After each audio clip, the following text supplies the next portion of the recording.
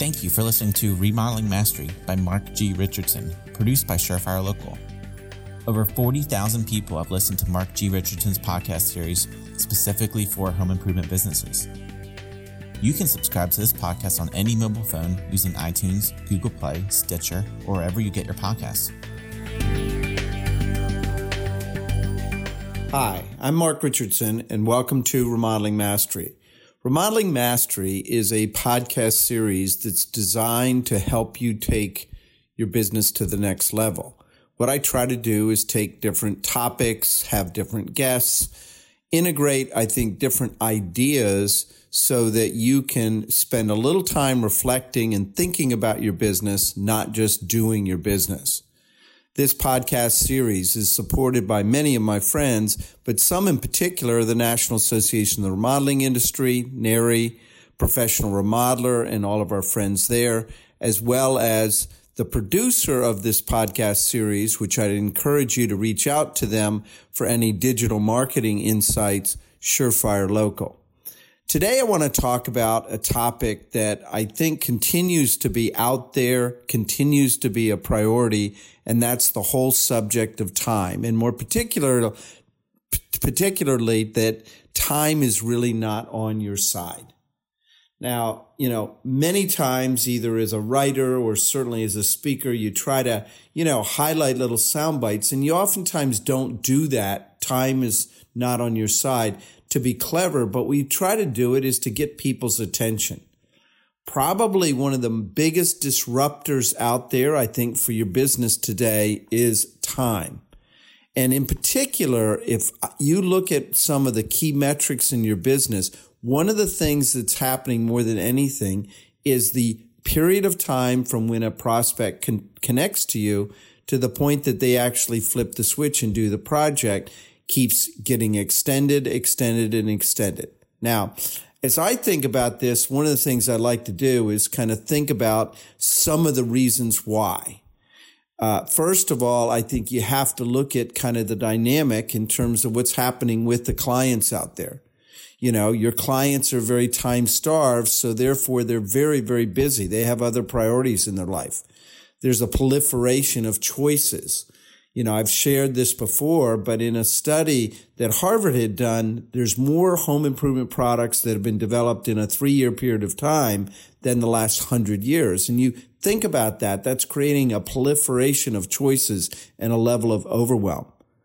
The internet, I think, not only has been a tremendous tool, but it's also a big distraction. Your clients, prospects are going online and doing a lot of research themselves.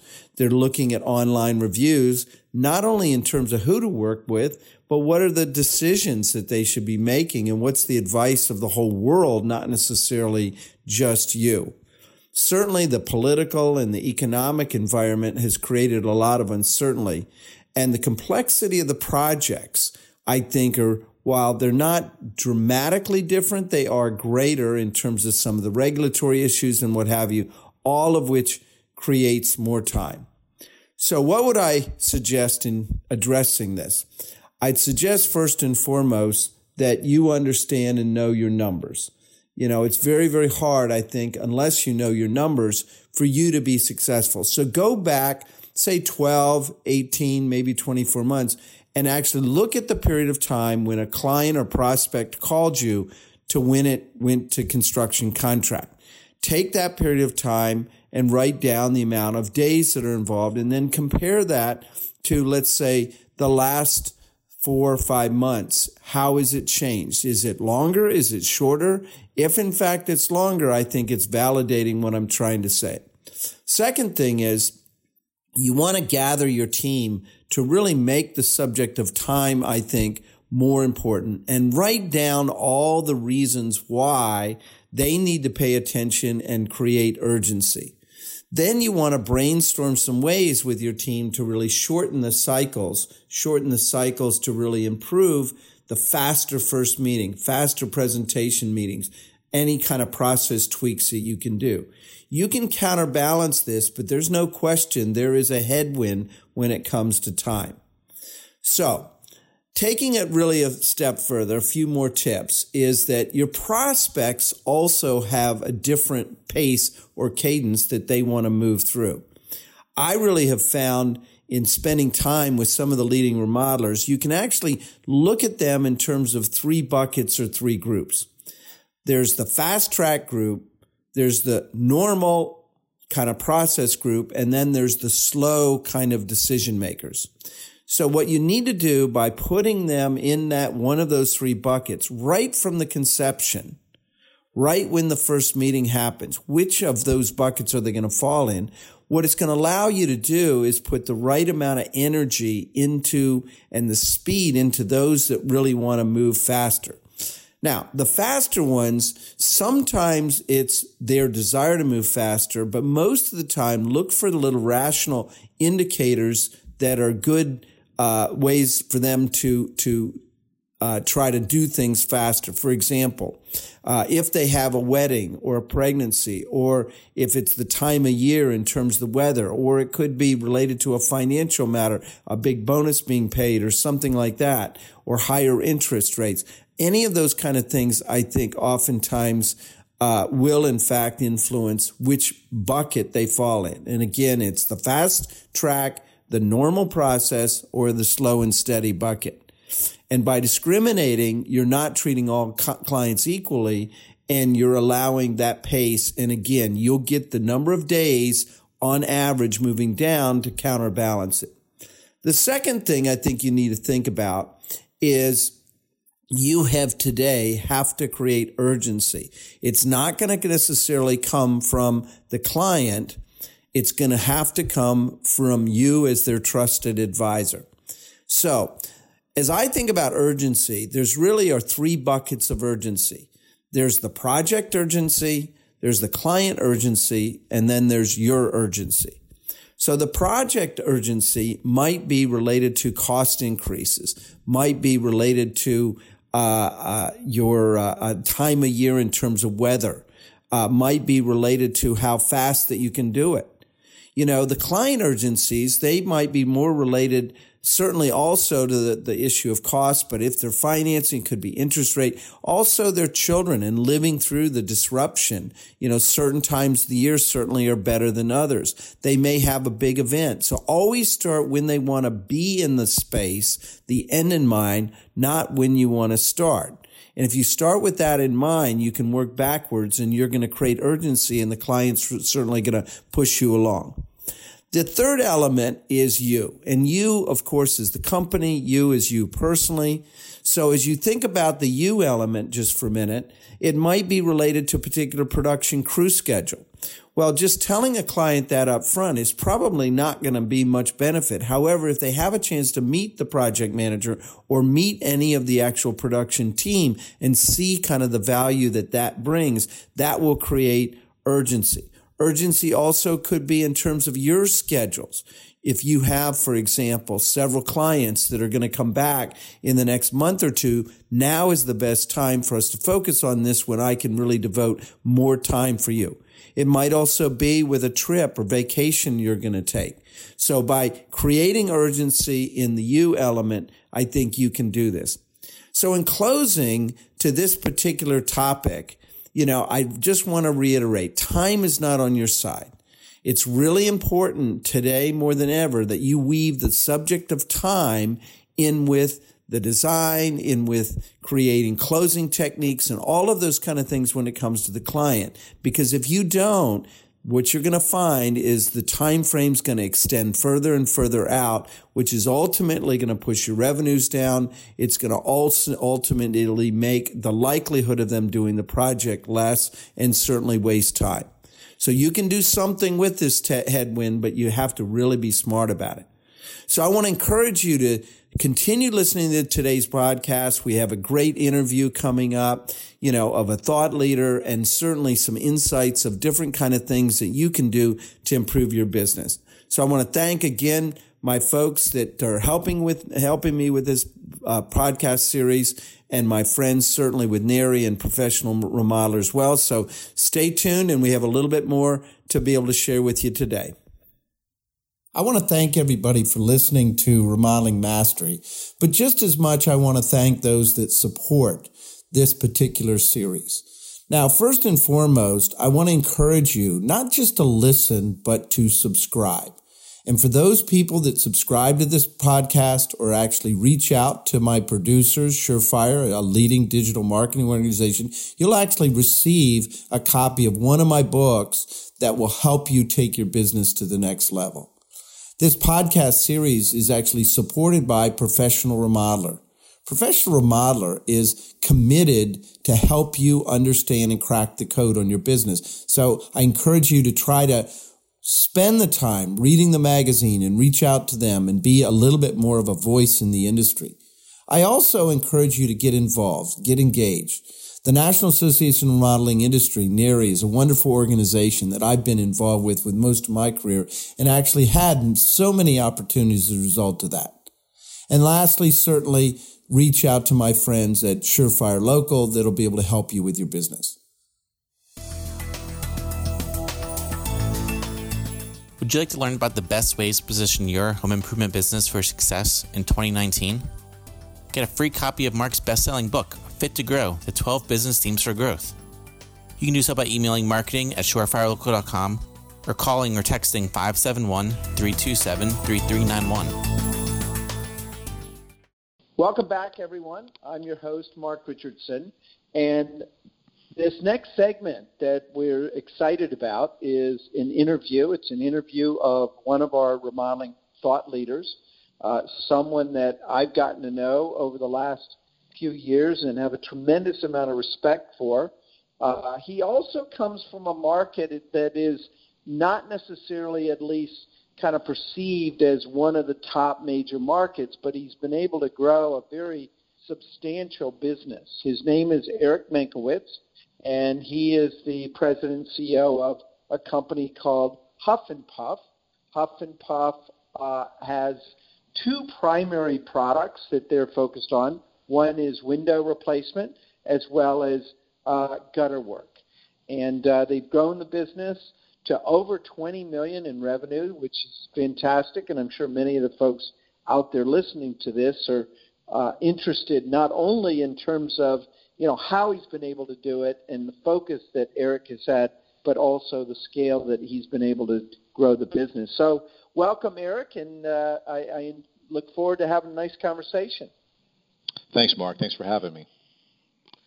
So let's talk about, at a kind of maybe a little bit more personal level, Huff and Puff. I mean, that's certainly, we cut its kind of image of a dragon or something, but it's certainly not a typical window and gutter type of company name. Help us understand, where did that come from? Yeah, no, it's not, and you'll have no idea how many times I get that question. So Huff and Puff. We started as an insulation company. So the company was started back in 1973 by my parents, Ed and Ruth Mankiewicz, and we started doing blown-in insulation, which is where the name Huff and Puff came from. So it's kind of a cute name, and it was definitely specific to that product, insulation. And my parents, grew the business during the 70s. It was a small business, and did primarily insulation through the 70s through the energy crisis. But as the business evolved through the 80s and 90s, they built up a considerable customer base, as a lot of home remodelers do. And these customers would come back to them and say, hey, listen, you did such a great job for us on the insulation. Can you help us with a new roof, new windows, new siding, a deck? So they kind of branched out into different home remodeling products. And, the business more or less expanded into different disciplines until I got involved in 2001. And then we implemented some additional changes. But to answer your question, the Huff and Puff name came from blown-in insulation, which was our original core product that we've kind of evolved out of. Excellent. So you began with the business in 2001.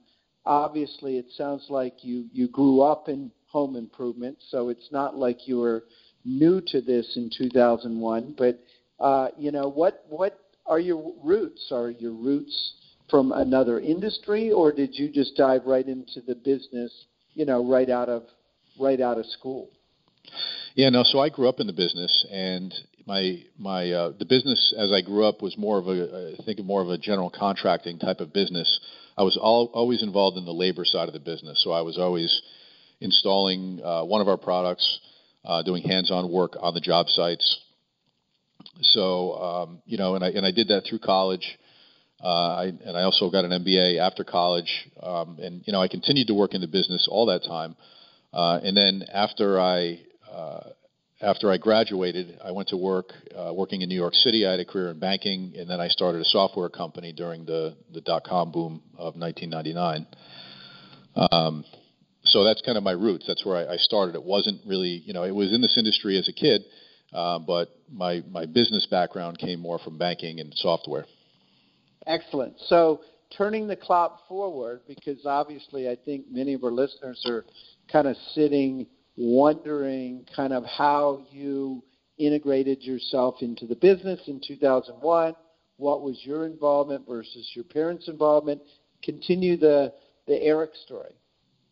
Sure. So, my parents were getting to the point where they were looking to retire, and there were some health concerns around my father's health. So my wife and I at the time moved back to the Albany area, and I took a hard look at this business and some of the things that the business was involved in. I looked at the product lines, and I got involved in the business. At the time, it was small. It was doing under $1 million in revenue. I think we had around 10 employees, and I really enjoyed the business. I was again working in banking and software. I was used to doing business on a business-to-business level, and it was very kind of a cold, kind of sterile, environment, working in these environments, whereas this was very hands-on, and you could see the fruits of your labor, if you will, dealing directly with homeowners and being able to delight homeowners and do great work for them and have people being so thrilled at the end of the day with the work that we had done for them. So it was something I got excited about. And at the time, I had gotten involved with, shortly after I moved back, I got involved with a dealer network for one of the products that we had sold. And I got really excited about really the sales and the marketing side of the business and the lead generation, and I saw the potential of what this business could do, from, I guess, looking at it from more of a sales and marketing perspective, whereas in the past I looked at it more from an installation side. So that's really what got me fired up about this business. And, from then I employed some key, disciplines in the business that really helped me grow it over the next, 15 to 17 years, which brings me to today. Right. So talk to us a little bit about your focus, because like many, and it sounds like your parents, we're doing all sorts of projects, kind of a very wide angle lens, so to speak. But by doing all sorts of projects, it also limited possibly their ability to really scale and grow this, where you've been able to put kind of a laser focus on, windows and gutters, and you've kind of seen this business kind of supersize itself. So talk to us a little bit about that difference, because you obviously experienced that with your parents, or at least one kind of genre with your parents, whereas you came in with, your discipline to put a laser and really push up particular products. Sure. So, when I first started with this business, the first thing that I did is I analyzed the business and looked at some of the, the higher potential growth areas that I saw based on the products that we were selling, the potential in each of our markets, and then also, the ability to complete jobs in a timely fashion, get paid. Obviously, that's an important part of the business, and and be able to scale those. And, an important part of that analysis was looking at the labor and looking at installation and installers and people that were actually going to do the hands-on work. It was very hard to find people across disciplines that could do insulation work, windows and doors, gutters, siding, roofing, decks. It was a lot. It was a lot to do for a small amount of volume. So really the first decision that I had made was to focus on some key areas. So we decided to focus initially on the gutter business, the window and door business, and the insulation business. And those three businesses, we decided to put, our entire focus on and eliminate everything else from the business, which was kind of a big deal. Looking back, growing from, under $1 million to $20 million, you say, well, that's good growth, and and everything seems easy in hindsight. But at the time, when you have 6 different revenue streams and you decide to cut half of them, it's a little bit gut wrenching. So that's what we did. But in devoting the focus to those 3 product lines, we devoted focus to developing, salespeople that were experts in those areas, developing, processes around how to generate leads in those areas, how to sell those leads, and then, most importantly, how to deliver the homeowner experience, a great homeowner experience to our customers in those areas. And we were able to do that because we were able to get installers who came from disciplines, that we focused on, but then also develop our installation process and our homeowner satisfaction process around, specific disciplines, which, pay dividends because today we have great homeowner satisfaction ratings, and that, goes back to 20 years ago when we laid the groundwork for this.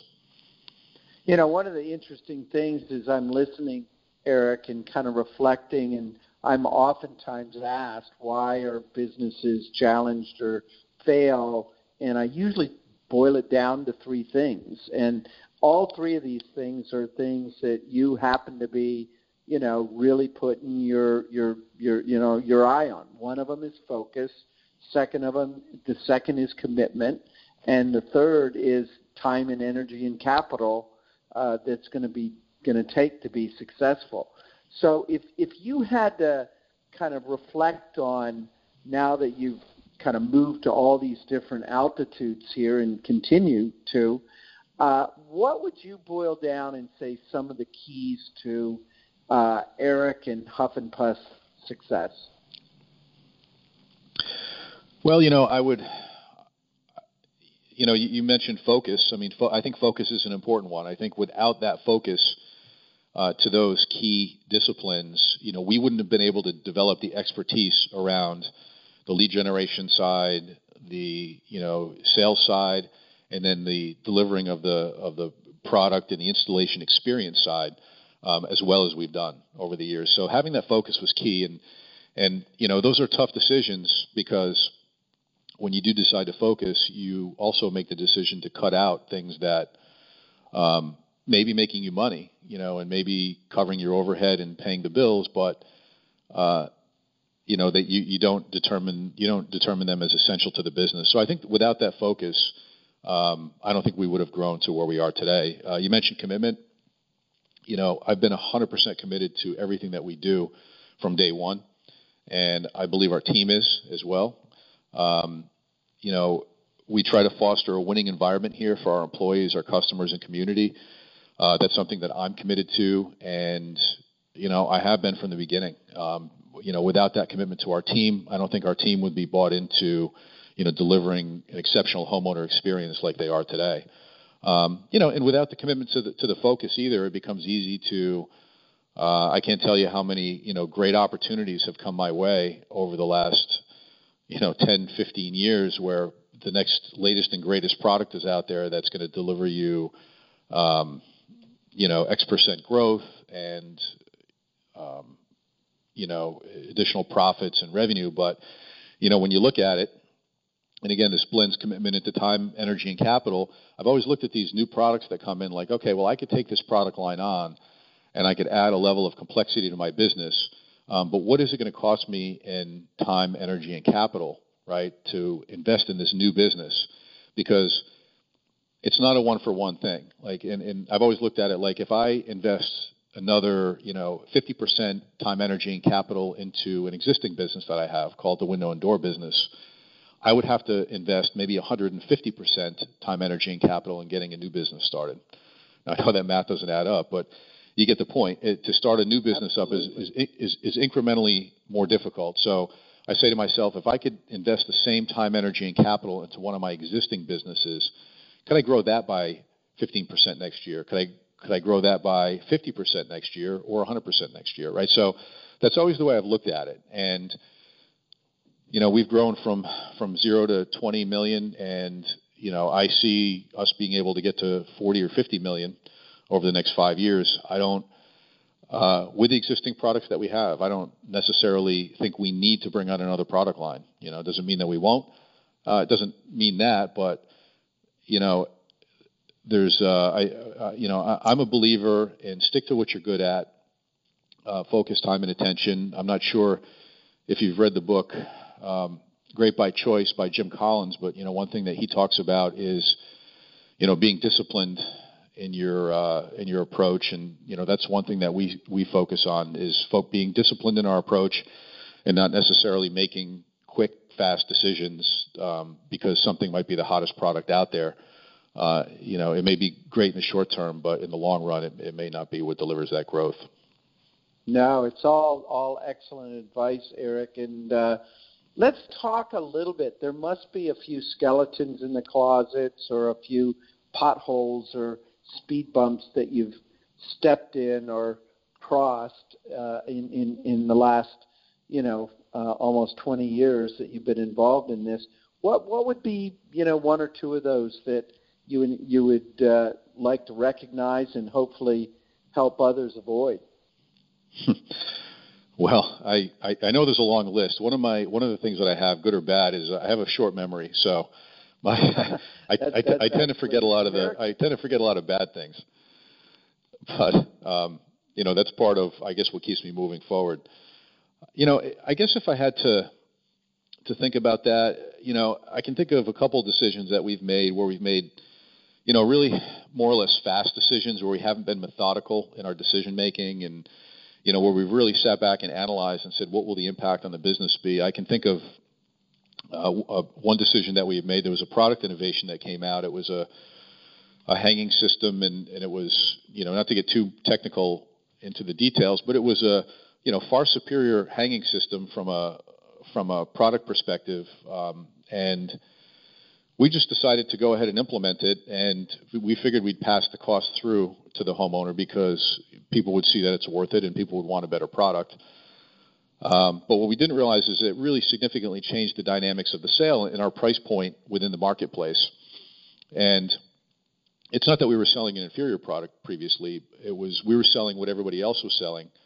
But this new product innovation was kind of an outlier in terms of, a real, I guess, high innovation type product. So by kind of shifting to this product and this product exclusively, we kind of took ourselves out of the normal price point that we were accustomed to doing business at, and it just changed the whole dynamics of the sale. I think it changed the dynamics of how our sales design consultants presented the products. It affected the way that our homeowners, our customers, responded to the price, and it was not a positive thing. And luckily, it was probably a three-month period before we decided to kind of roll things back and restructure the way that we were offering the product, and offer multiple choices in terms of this system. But it really taught me a lesson. That's a great example of a lesson learned, that you got to watch out. Even though you think something's going to be better, you maybe like to test the water, put the toe in the water a little bit to see if, in fact, you get the recognition, to your point, not only from the client but from your team. Because, when the sales confidence starts to wane a little bit, that's also, contagious and problematic too, regardless of whether it in fact is a better product. Yeah, no, that's a good point. And internally, it can be tough because you can get pushback sometimes, or you can roll things out, and your sales team, depending on how they perceive it, can be your biggest fans. They can be very supportive, which is good. You want a sales team that gets excited and energetic about products, but it may not be the best thing for the business. Their excitement. So, fast decisions and fast action are not always, I think, the best way to go about something. I think that methodical approach that we've always had, a very disciplined, focused approach. I think back to that. That was probably 15 years ago, but I think back to that regularly when I'm, thinking about making a decision quickly. I'm like, you know what? Let's put this through a process. And it's not that we make decisions slow. I mean, we make thousands of decisions over the course of a day or a week that, are very impactful, important decisions and, big financial decisions. But, I think the decisions where you're talking about changing direction of an organization or a product mix or pricing, those are not things that we take lightly. No, it's a great example, and I think it's a good tip. So, Eric, what keeps you up at night? What has you tossing and turning? Well, I get paranoid about standing still. Complacency. There you go. Complacency is something that keeps me up at night. If I ever think, that we're not growing, and I don't mean just growing dollar-wise. We set goals, and we have our values and our long-term goals set out. I mean, our goal, since I've taken over the company, we've doubled for every 5-year period, for the last 17 years. So we've grown consistently, and I don't want to say that we take that for granted because but we more or less bake that in every year that we're going to double over the next 5-year period. But when I talk about growth, I talk about growth of the organization. Are our people growing? Are we? And when I say our people, I'm not looking at our people like saying, why aren't you growing? I'm saying, are we as a leadership team within our company doing enough to give our people the opportunities and giving them the training and giving them the career paths that they want to continue to grow? Are we growing as an organization? Are we doing more for the community? Are we a better partner to our vendors and those that we have relationships with? So, these are all ways that we look at growth within the company, not just myopically from a sales perspective or a dollars and cents perspective. It's, are we growing? And there's always ways when I look in the mirror, there's always ways that I can get better. And I look at it like, the ways that I need to focus on to get better are the ways that I can lead the organization and be able to attract, better talent to my company, and also take the talent that we have within the company and develop our people so that they can become all that they can be. Well, and as I sit and listen to you, Eric, I hope at least that you share this interview with not only members of your team, but with others, because I think for the listeners, what they're hearing is not only good, tangible advice, but they're quite frankly hearing a role model that, is not just caring about the bottom line. He's focused on, obviously a world-class client experience, development of the team, and investing into them. And I just think the qualities, Eric, that you represent are admirable, not only in terms of what you've accomplished, but also in terms of where you're going. So, in closing here, any kind of final advice for those businesses or business owners out there that are, they might be $1 million, $2 million, $3 million business that are, yearning for more, yearning for that, to your point, not standing still, but maybe they need a couple of tips so that the path is a little bit easier. Yeah, of course, it helps to have a clear direction and a clearly defined path, an idea of where you want to go. Because without that, you can end up anywhere, and you don't know if you succeeded or failed. But once you have a path and an idea in place of where you want to go, I would say the single most important success factor for me has been surrounding myself with the best people that I possibly can. And I mean that, I talk about my employees, we have a tremendous team here, and, our people, constantly push me because we have a lot of people here who I believe are smarter and better in their disciplines than I could ever be, or do a better job that I could ever do. But then going beyond that, looking at different peer groups, groups of industry groups, whether it's within your product discipline. We do business under the brand names of the partners that we deal with, of the window and door partners and the gutter partner that we deal with. Because that's just the way that we chose to execute our strategy. But being involved with smart organizations, really, that's what we've focused on. The brands that we associate with ourselves with, we feel are not only the best brands from a product perspective and also a customer experience perspective, but also the people that are part of the organizations. Surrounding ourselves with successful people in the business is a key driver. And also peer groups, groups like that exist, in the organization. They call them, think tank groups or mastermind groups or whatever have you, where a group of people from different parts of the country get together and share ideas because, they're in non-competitive environments, strategize. I've been very, very fortunate throughout my life and my career to, have found my way into these successful groups of people where, we can share like-minded ideas about business, how to grow, and then also strategize, specifically in our business, in our industry, how to grow. So, those are just some examples. Finding people that, have similar goals and ambitions to what you want to do, and then also the same values, because you can't, you have to, I think you have to be aligned with people in terms of values and, if you're going to be able to get along and if you're going to be able to trust and respect their advice or criticism that they give you. So,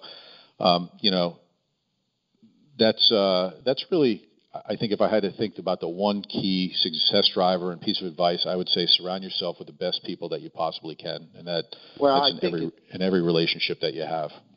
Right. I think that's excellent advice. And you're certainly evidence of not only that advice, but kind of the fruits that come from that. So I want to thank Eric Mankiewicz, the president and CEO of Huff and Puff out of the Albany area.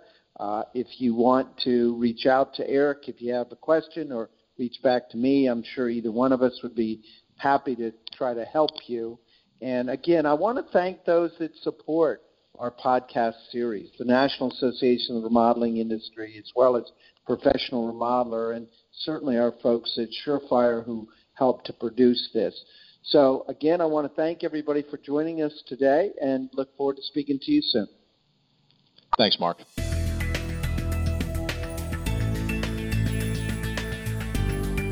If you liked what you've heard, take a moment to subscribe to Remodeling Mastery on your phone using your favorite podcast app.